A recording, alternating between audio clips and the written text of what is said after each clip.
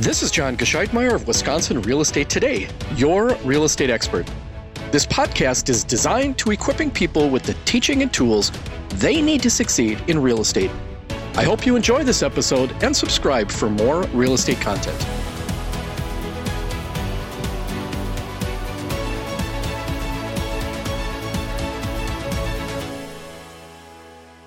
Hey everybody, John Gescheidmeyer here with another episode of Wisconsin Real Estate Today. We're so happy that you've joined us. And did you know this is the only active podcast in Wisconsin for real estate? So please help us spread the word. I think we give some pretty good information here. And of course, if there's anything that you ever want to hear, topics you want to discuss, send us a note. We'd love to hear from you. This is your podcast, and it's designed for your knowledge as well. Now, if you're listening in other parts of the country, we can attack general topics too. So let's dive right in. Today, I want to talk about the topic of agent role. I want to talk about confidentiality in real estate transactions. And we'll talk a little bit about strategy as well. So let's dive right in. What is an agent's role? Well, it kind of depends, really. Throughout the week, I have tons and tons of conversations with people about what our role is in real estate. Now, in an upcoming episode, we're going to be joined by Jamie Bovet, who's an attorney, also part of our staff here at RE/MAX Service First. And she is essentially working towards not only collaborating the law part of what she does into real estate, but doing both, becoming a real estate agent. She's going to offer a ton of really awesome things in probably a two-part podcast. The reason why I mentioned attorneys and Jamie in general is because we have to remember as realtors that we practice law, but in a very specific boundary area of practicing law. I am not an attorney, and it's very important to remember that there are certain things I can do and there's certain things I can't do. Let's give an example. Earlier this week, one of my agents had called and said he had a little bit of a scenario, which was a huge mess.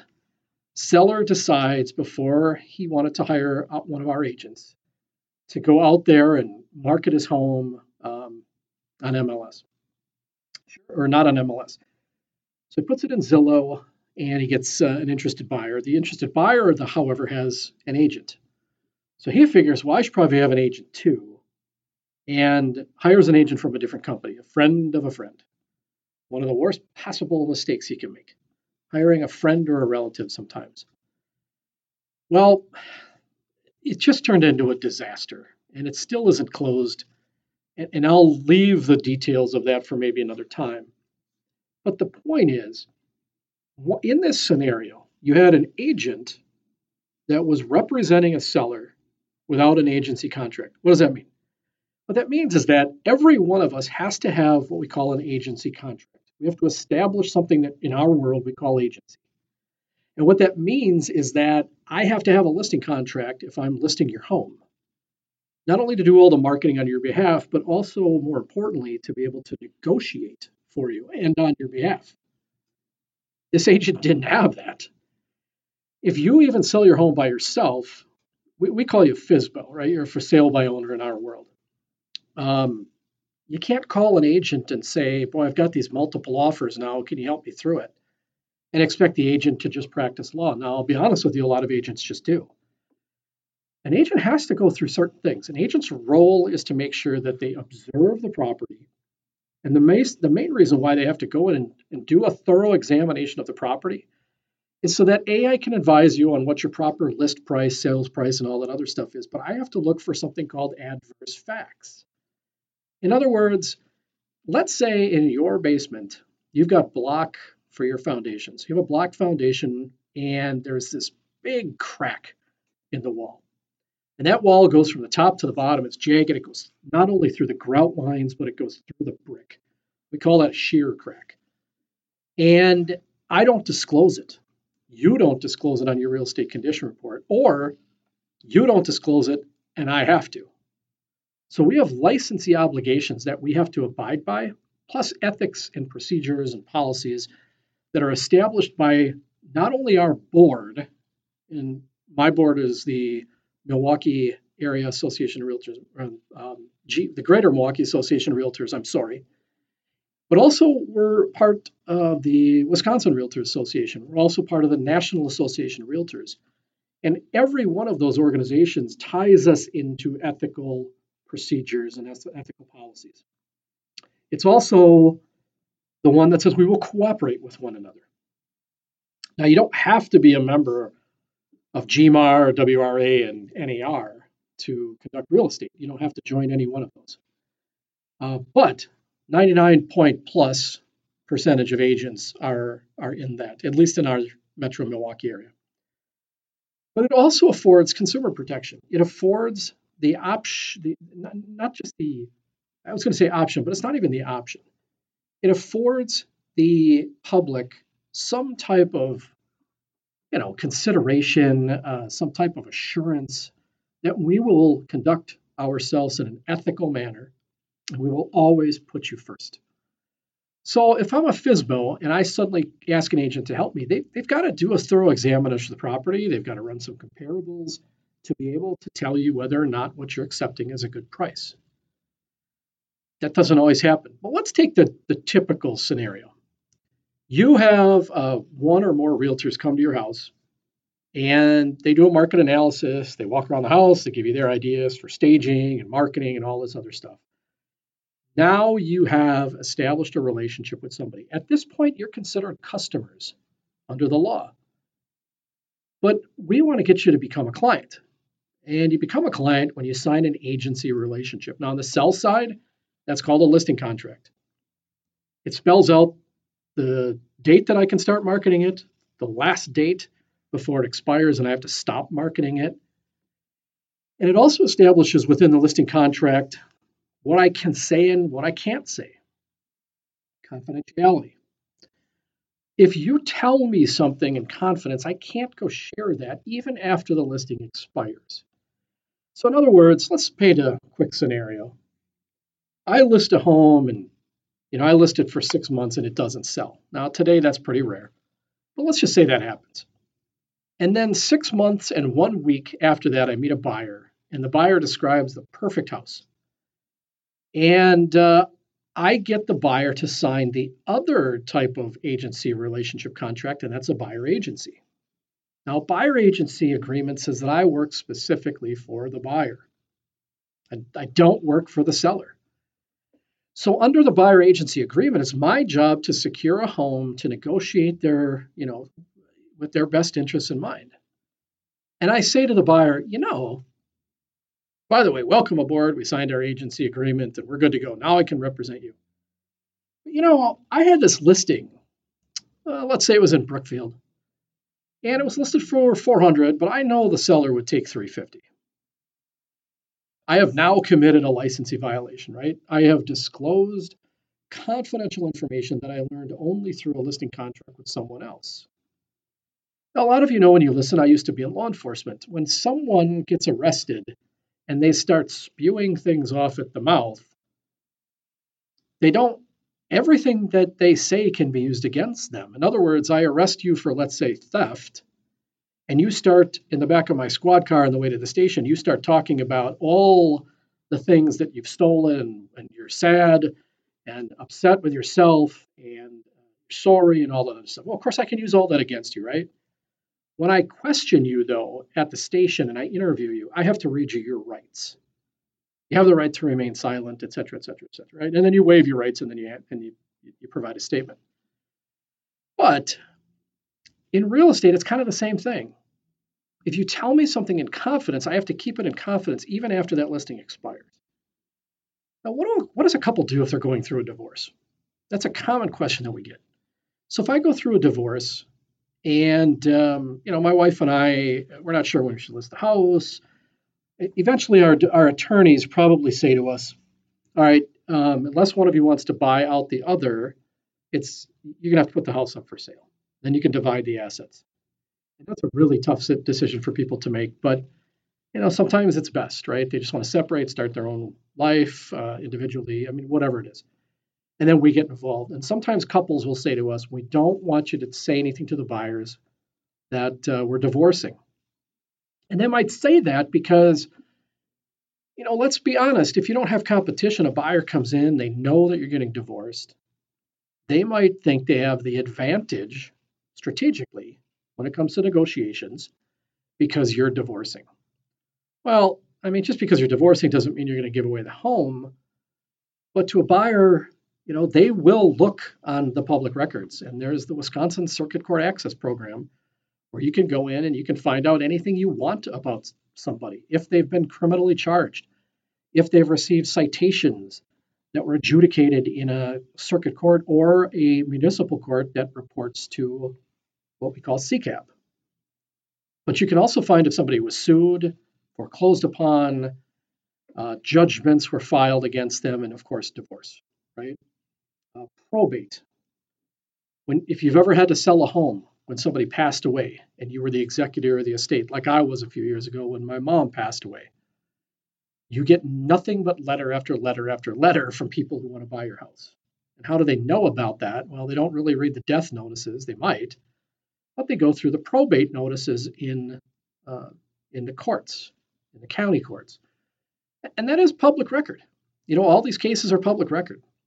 But if a divorcing couple says, John, we don't want you to tell anybody that we're getting divorced, I'm in that awkward position where the other agent, the buyer's agent, might say to me, hey, John, can you explain to us why they're selling?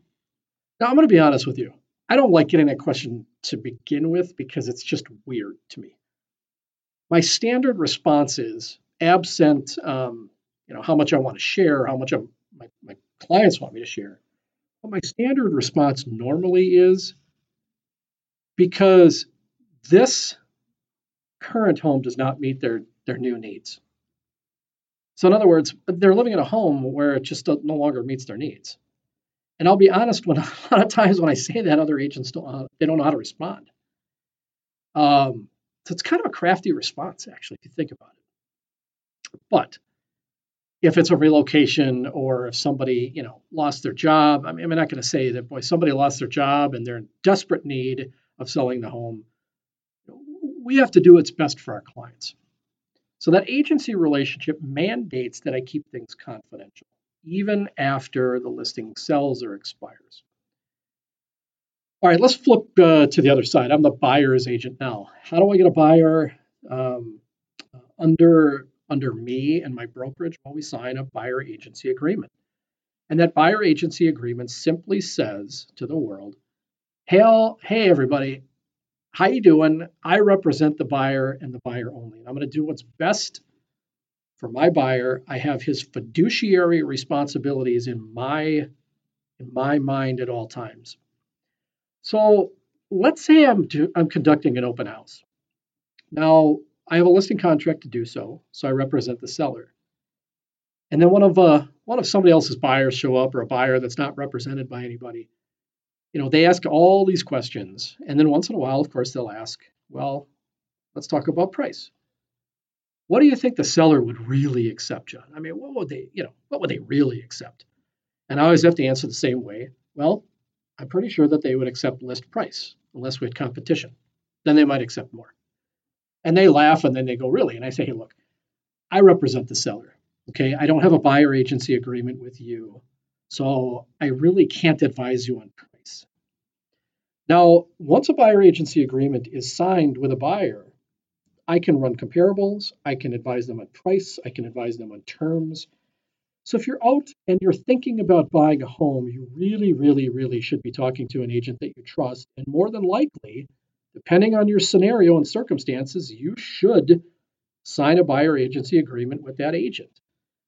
Now, that also means, though, that if you go out and find a home on your own and you bypass your agent and you have an active and valid buyer agency agreement in place, you do owe them commission.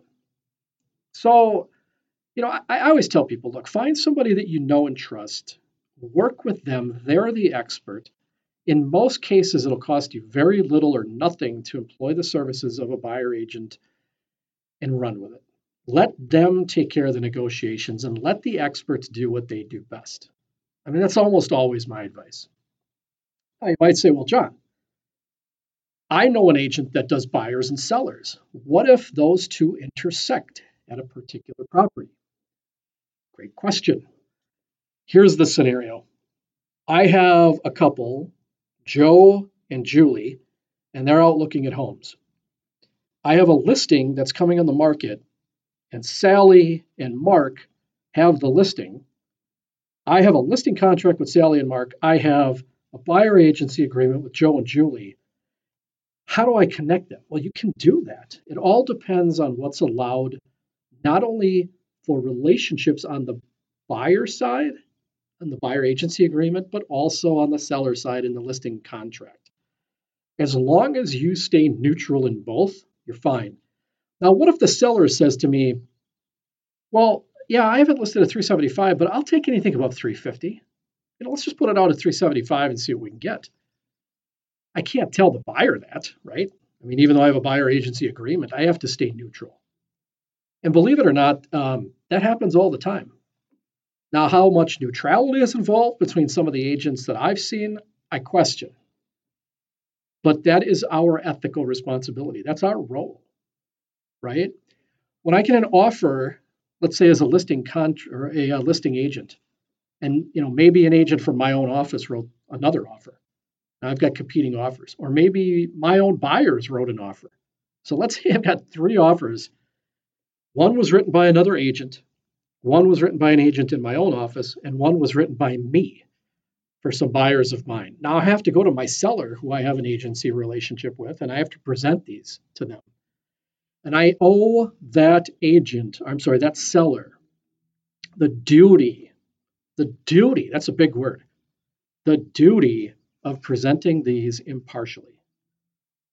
I always will disclose, this was the buyer I was telling you about that I've been working with. Here's their offer. Here's an agent's offer from within my office. I don't know the buyers on this one. Here's an offer from an agent from XYZ company. I don't know the buyers here either.